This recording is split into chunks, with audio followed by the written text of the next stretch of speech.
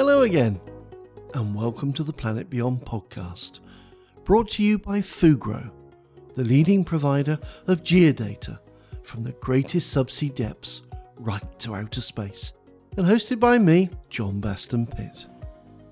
You will recall a conversation we shared back in January this year with Mark Bruce. During that conversation, Mark mentioned a word that I had not heard before. It got my attention. Robotarium. I wanted to dive deeper. We learned that this was part of the smart solution to address a looming crisis in the offshore inspection capacity. But I sensed there was more remarkable stories to uncover, more to learn from people making a difference. In this episode, we talk to Professor Ivan Pertolu, Joint Academic Lead of the National Robotarium, and we're joined once again by Mark Bruce from Fugro, the product owner for next generation ROV systems, to bring us up to speed on the very latest practical development and deployment of these innovative technologies. We'll kick off with you, Ivan, if we may. Welcome to the Planet Beyond podcast. Thank you very much for having me on. You're very welcome. Can we start maybe with some background? Maybe the scope of your research over the last, say, 20 years. Yeah, so I'm a professor of robotics at Eretz University, and I've been doing marine robotics ever since I joined Eretz University. And my first job was really to look at trying to do obstacle avoidance systems for underwater vehicles. And then I moved on to looking at identifying what was on the seabed and developing smart solutions for underwater robots that make them more autonomous. So what has been driving me is trying to bring autonomy where we currently have teleoperation, and to try to make sure that we have the tools to explore, maintain, but also exploit the marine environment.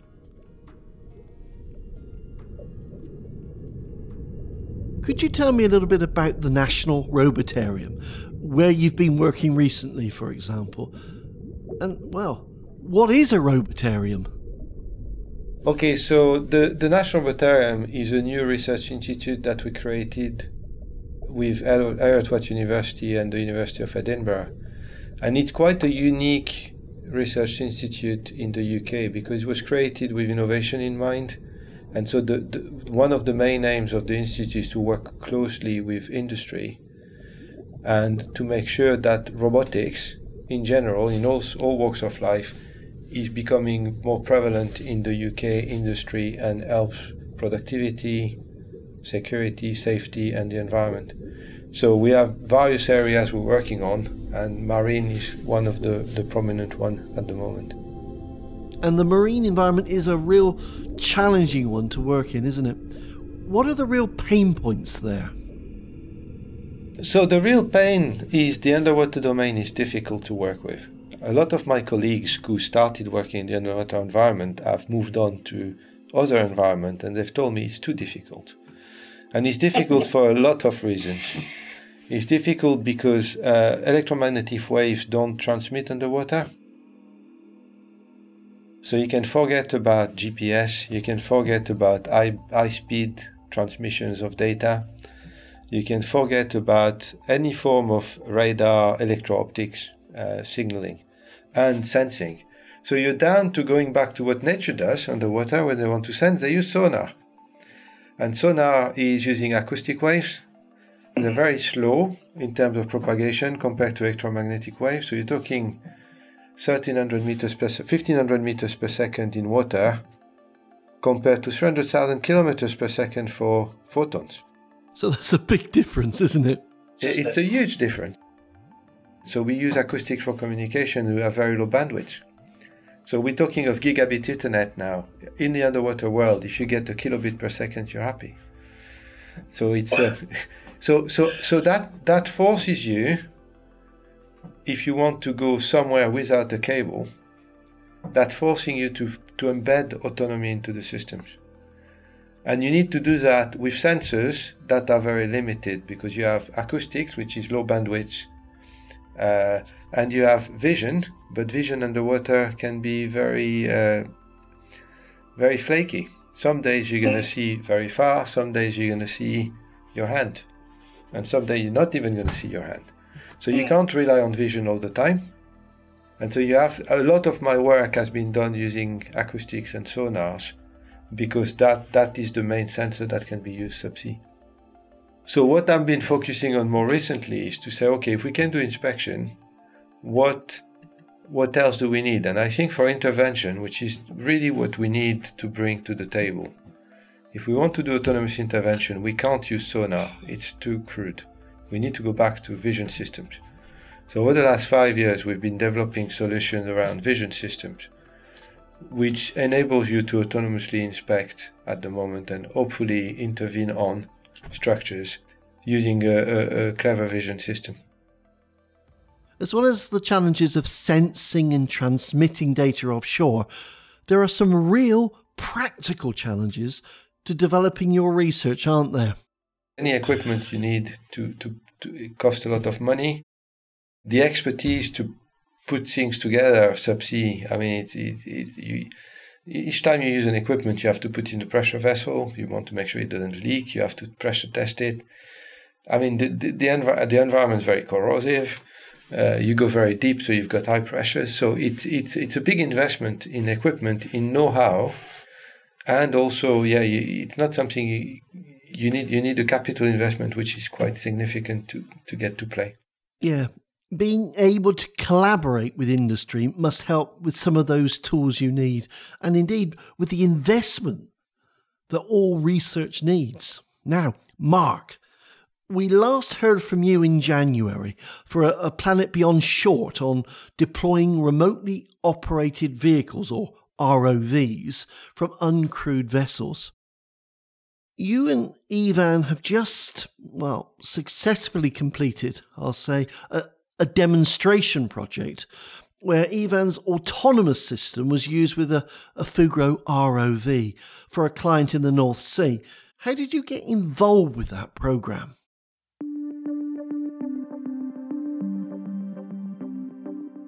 Thanks again for having me on. I think what Ivan says is, he can relate quite a lot to, because I think with my background, I worked with 15 years offshore with ROVs, 8 of which I was with Fugro when I first started my career after my degree in robotics. And we used to see different companies looking at doing autonomous vehicles and working uncrewed without operators offshore. It was always seen as, it can't be done, it'll never happen, I'll be long retired before we're doing this. It's decades away with the sort of comments that, you would hear. And now, right across Fugro, globally, we're doing this and we're trying it. And we're not only doing remote operations, but, we're working with the likes of the National Robotarium to move to the next stage, which will really be the differentiators to reduce our risk through autonomy. So we understand that's an important feature that we need to do. I know it means a lot to you personally to move away from crewed offshore work. Why is that so important?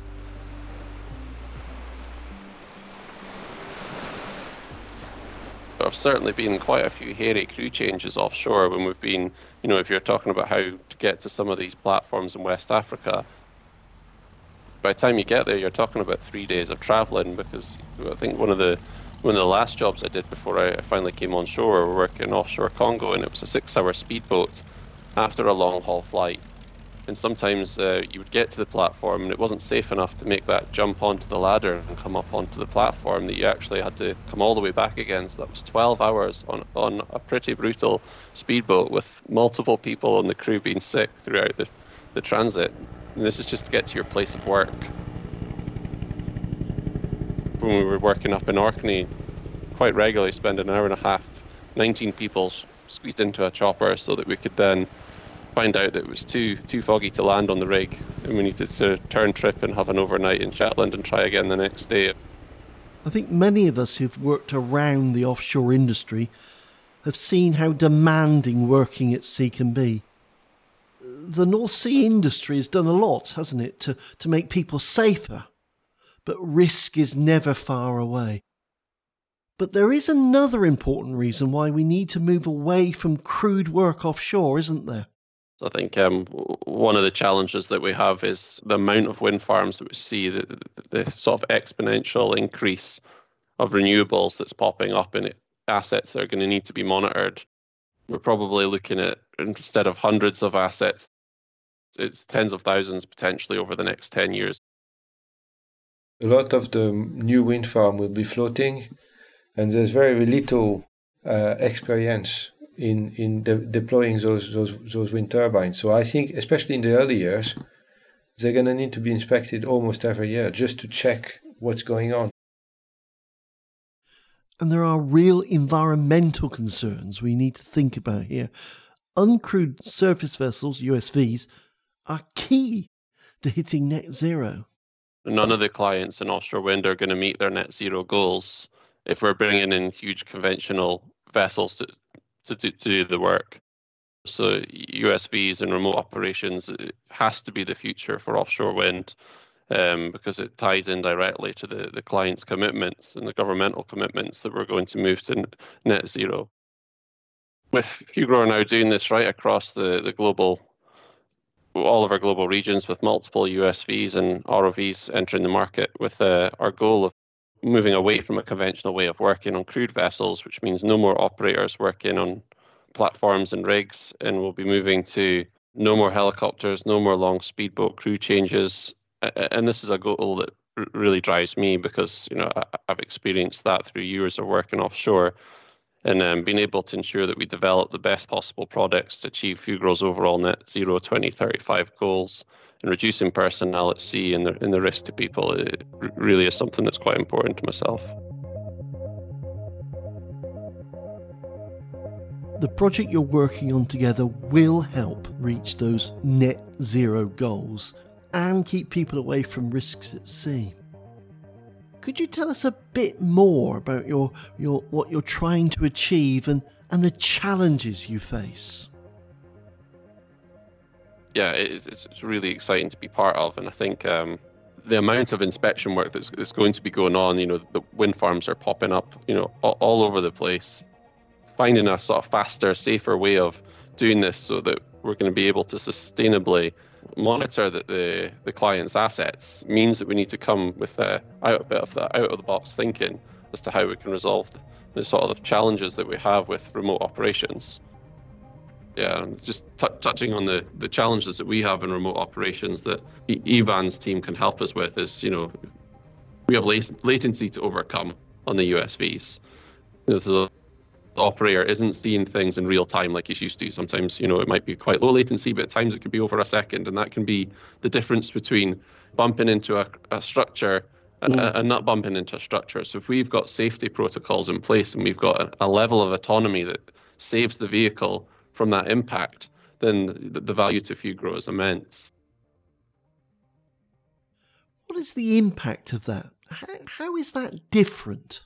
It's a totally different way of working, because if we just knock, say, a sensor a little bit on one of our ROVs, it's not a case of just pulling it to surface and quickly realigning it and then going back into the water. It could be a case of a 6-hour sail back to port, waiting on vessel traffic to get back into port and then going back out again. So we could lose 2 days of vessel time for something that traditionally in the conventional fleet might have cost them 30 minutes to fix. So it's so important that we concentrate and collaborate with the likes of the National Robotarium to de-risk the chances of these things happening. When I started, I worked on fully autonomous systems. And fully autonomous systems were basically you pre-program them. They had a bit of embedded intelligence. Lots of behaviors that would kick in case of emergency. And you would send a vehicle, and then you would, if you were lucky, you could monitor it every 10 minutes. It would send you a message saying, I'm doing this, or I'm here on the mission, I'm okay. And some cases you would completely lose comms because the acoustics was bad, and you would pray that it would come back at the end of the mission. I think the beauty about what Fugro is trying to do is that with an autonomous vessel, surface vessel, deploying an ROV, then you don't have to do everything autonomously day one. Because one of the problems when bringing autonomy is people say, can your system do everything? And you go, of course it can't. It's not as smart as a human ever going to be, and that's not going to happen in our lifetime, is my belief. But it can do things for you which are really useful in terms around safety. So effectively, it's having a smart ROV. So the ROV can be teleoperated when you need to, when the vehicle is not capable of doing the thing autonomously. But if there's a breakdown in comms or something's happening the human can't deal with, like a big current, and then the smart bit can take control and keep the vehicle safe. It's very easy to take for granted the steps that you've jointly taken to put a demonstration together. Isn't it the case that those early steps together can be very difficult in terms of getting the finance, getting the joint thinking behind it aligned? Just take us through some of those moments. Well, I mean, it's been 5 years in the making. And Fugro joined in, I think, maybe 2 years in the project, and we had just discussion saying, and Fugro were quite open, showing us their roadmap, and said that's where we want to be in 5, 10, 20 years. And we looked at that and we said, well, that maps our roadmap of where we want the research to go. Yeah, it's very well complemented each other, isn't it, Ivan? Yeah, exactly. So, we're looking at the big problems we've got and the client deliverable and how we can achieve that. And you bring in the sort of research and development very focused on what the solution could look like, and we basically bring the problems. And then working together, we can accelerate and actually, like you say, get out to sea and actually test these things. And the magic of that is, I mean, I can't afford any of the kit that Fugro's got. I mean, I can't afford a 12-meter ship, autonomous ship with a crew and the ROV that goes with it and all the integration and all the engineering. I mean, that's way beyond the budget we have. But what we can do is, and that's what's great with autonomy and smart systems and the recent development in really, people call it AI, but it's artificial intelligence, but not just artificial intelligence. I think it's smart computing and embedded computing. Is that you can actually develop the algorithm on a very small system, and the problem is the same. And you move it to a bigger system, and actually the transition is quite smooth. When we moved our system onto Fugro's ROV, it was probably a week of work. Wow. So how has this demonstration gone so far? So even I'll try and paint a bit of a picture, because I mean, it's not all about the actual sea trial that we're doing. It's the background behind that. So, okay. We've had Ivan's team across. I think there was 4 members of his engineering team came across to our innovation group in the Netherlands, and we had their system. We got 2 systems together. They brought their hardware, the software package, and we fitted it onto our test vehicle. And then basically we proved that the 2 systems were compatible and did some sort of light testing there. And then, we sat down afterwards and we thought, right, the next stage for us is to get our commercial vehicle, which is our Blue Volta electric ROV. We need to get that to them now and test it in their environment, because they've got a state-of-the-art wave tank that's much bigger than ours, actually. I mean, Ivan boasts about the fact that we've got the USV, but their actual test facilities are brilliant, and quite jealous of their test facilities. But no, it was really good. So we got our system across there, and we tested it on the commercial vehicle, because that's the next step, not doing it on a prototype vehicle, but doing it on the commercial asset. And then it was all about then looking for an opportunity, where could it fit in with the commercial teams or the regions to select basically a testing platform to do that still worked in within Fugro's sort of commercial schedule for the vessel. So we've managed to do that just now, and after a couple of false starts last year when we thought we had a window of opportunity, either the North Sea weather got in our way or our schedules moved a little bit. but we've managed to, currently this week we've got the Fugro Orca, which is our USV that's working in the North Sea sector. It's currently out in the North Sea with the Robotarium's autonomy package camera system fitted to it, and we're testing how far we can push the limits of it in really what's quite challenging conditions. It doesn't help that we've just been, battered with snow this last week, and then the sea conditions are quite choppy, and we're currently seeing around 1.5 knots subsea. But the system is working. They're trying different things. They're trying to push, what we can do with it. The image enhancement feature that we sort of spoke about is going to be key going forward, because all these wind farms are popping up. They're near shore. They're in high current areas, which needs a level of autonomy for us to be able to operate safely in. And the image enhancement feature, real-time image enhancement, is going to be key to that, because a lot of the time we lose a lot of vessel time just waiting on visibility so we can actually monitor the client's assets. If we're able to reduce that through use of their systems, then that's going to be a huge benefit to Fugro and create a bit of a differentiator to us in the market. And for us, it's really important, because when we develop our solution, we've got a nice beef tank, but it's a nice shiny. I mean, it's a good visibility. We can try things. It works really well. We can repeat. We can stress test the system, and then we go offshore and we encounter a condition we've never met before, and we go, aha.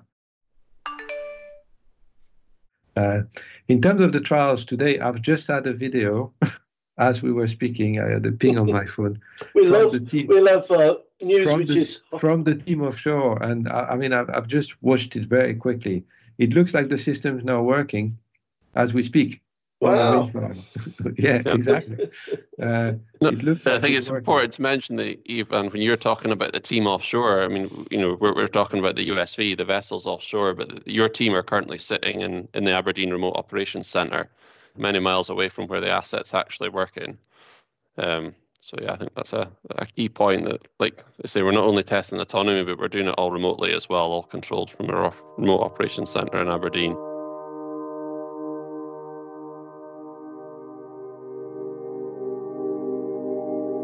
What I'm hearing is a story of harmonious, effective collaboration where two different stakeholders each play out their role to the full, and neither of the group's goals are dominating the other. And yes, Fugro here has a goal to presumably commercialise a product and help the industry achieve its goals, but equally, there's another stakeholder here who wants time out to be able to think about this, re-evaluate it. Ivan, I think you even said sometimes it's necessary to rethink what you've been doing for the last 2 years. That's a big, bold, hairy step, isn't it? And a test of the relationship.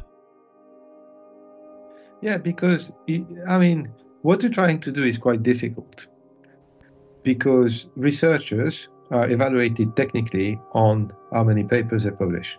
And it's much easier to publish a paper in nice visibility water where you have a system that works really well and you can demonstrate fantastic autonomy, then go, right, I'm going to try to tackle a problem where visibility is low, there's lots of currents, and to get the paper out in those conditions, maybe you're going to get one every 2 years as opposed to one every 6 months. If you're using benign conditions, because you can do so much more when the environmental is controlled. The real impact of the research is going to be when you can work offshore.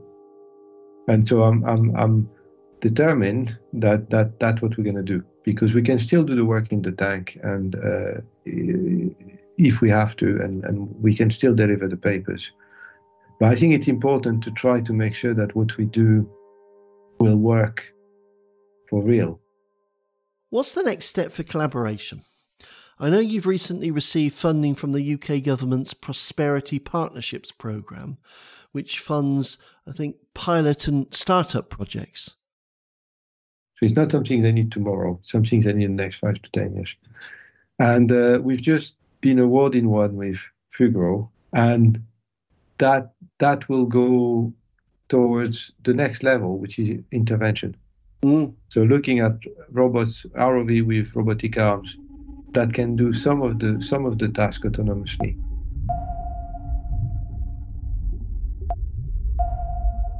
And again, we're not going to try to have a full whole singing or dancing system where you press a button, the vehicle goes and does everything autonomously. I think we're going to start by being able to stabilize the vehicle, being able to optimize the position of the vehicle so the robotic arm can be used optimally. What happens when you want to teleoperate and there's bandwidth issue or time delays in the system? So all of these problems we'll try to solve first, and then by the end of it, we might start looking at the full autonomy. Yeah, I think, Ivan, just to one of the points there, you obviously said we're working on things that companies want to implement for the next 5-10 years, and we're maybe talking about our final sort of dream solution where the system's fully autonomous and the operator's only really there to keep an eye on things. But I think, we expect to be having commercial value out of the autonomy packages through the Robotarium during the course of this year and into early next year. It might not be all of the features on it, we might focus on certain parts of it, but I still think that there's going to be huge value there to sort of keep making those small increments, continuously deliver small bits of autonomy between our collaboration, because it'll never be a single jump into like, here's a polished solution. It'll go through learning and there'll be different stages of it. So quite excited to see that on our vehicles, this season. Absolutely. And I think that's the work that came out of the work we did 3 or 4 years ago. I mean, 3 years ago. So there's always a gap, I think. You do the research and it takes 2 or 3 years to mature into something you think, oh yeah, I've got something, and it's quite stable and quite robust. Then it probably takes a couple of years to integrate with a company and test. And so we're at that stage with all the inspection and the autonomy around navigation and inspection. The next step with manipulation, I think, will be there in 4 or 5 years' time. If you were to sit back and give your thoughts to other businesses on how best to emulate what you guys have done, what words would you share with these companies? I'm seeing a group collaborating very closely over a period of time, following a similar path. But there will be obviously challenges along that path. And others will be listening to this and thinking, well, we should be adopting a similar approach. What advice might you share with them?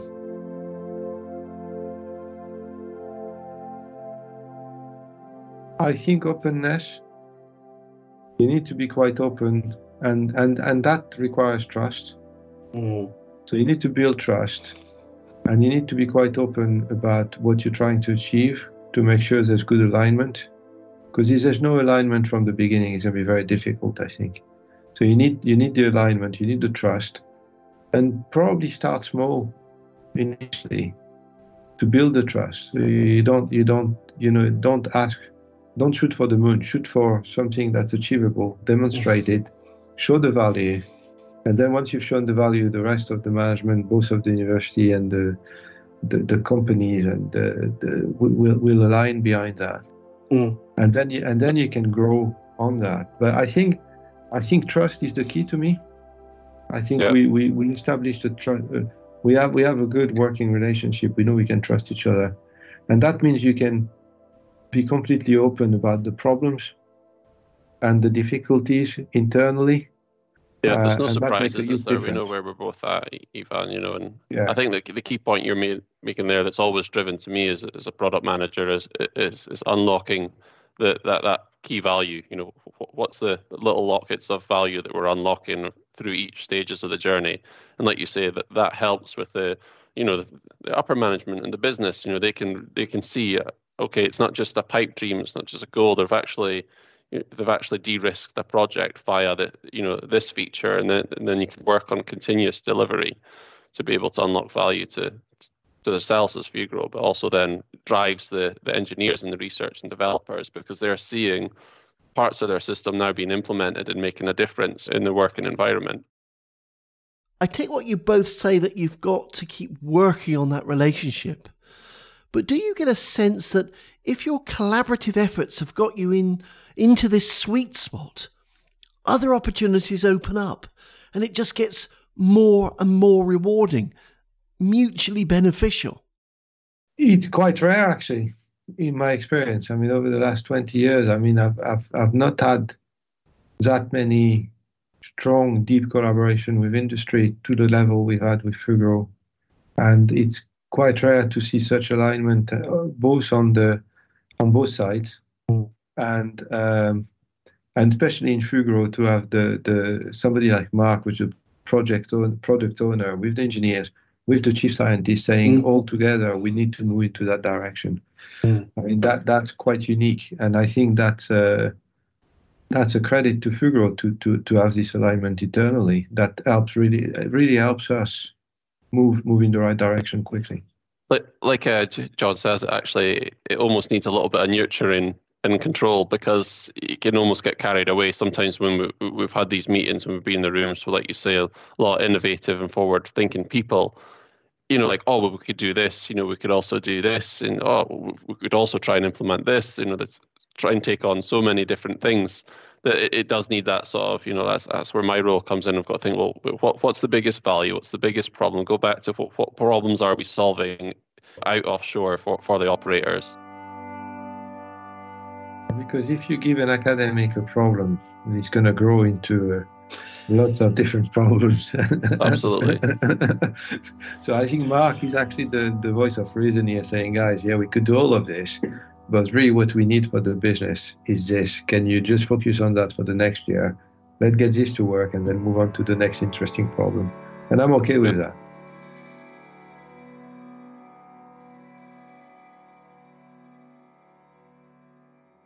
Wonderful, wonderful. What I hear here, it's about remarkable teamwork, relationships which create amazing things.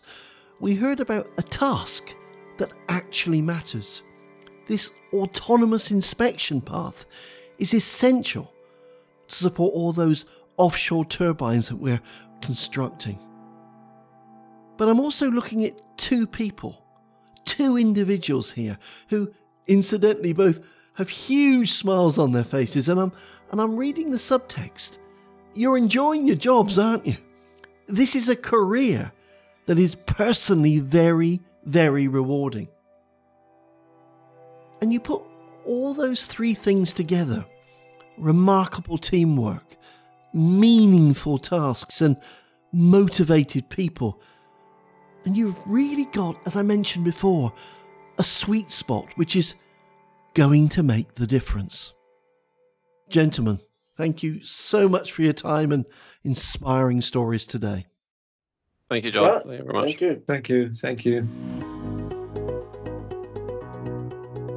It's been fascinating to hear how Ivan and Mark are working together, sharing their passion for robotics and their expertise offshore. When we spoke, the demonstration project was still underway and the team was facing some challenges. As we were preparing the episode, Mark got back in touch with an update. He was out when we spoke, so the sound quality isn't great, but the news he had to share was. So recently we've completed our first autonomous demonstration for our client offshore. This was done just outside Aberdeen at a wind farm, and it was great to see the two companies, Fugro and National Robotarium's control systems, come together and work to enable this autonomous inspection. It was definitely the first stage. It's a building block, but I think that working closely together, it will be a good platform for bringing value to our clients moving forward. It's wonderful to see the progress the National Robotarium and Fugro have made. As I always say, be safe, be remarkable, be the difference.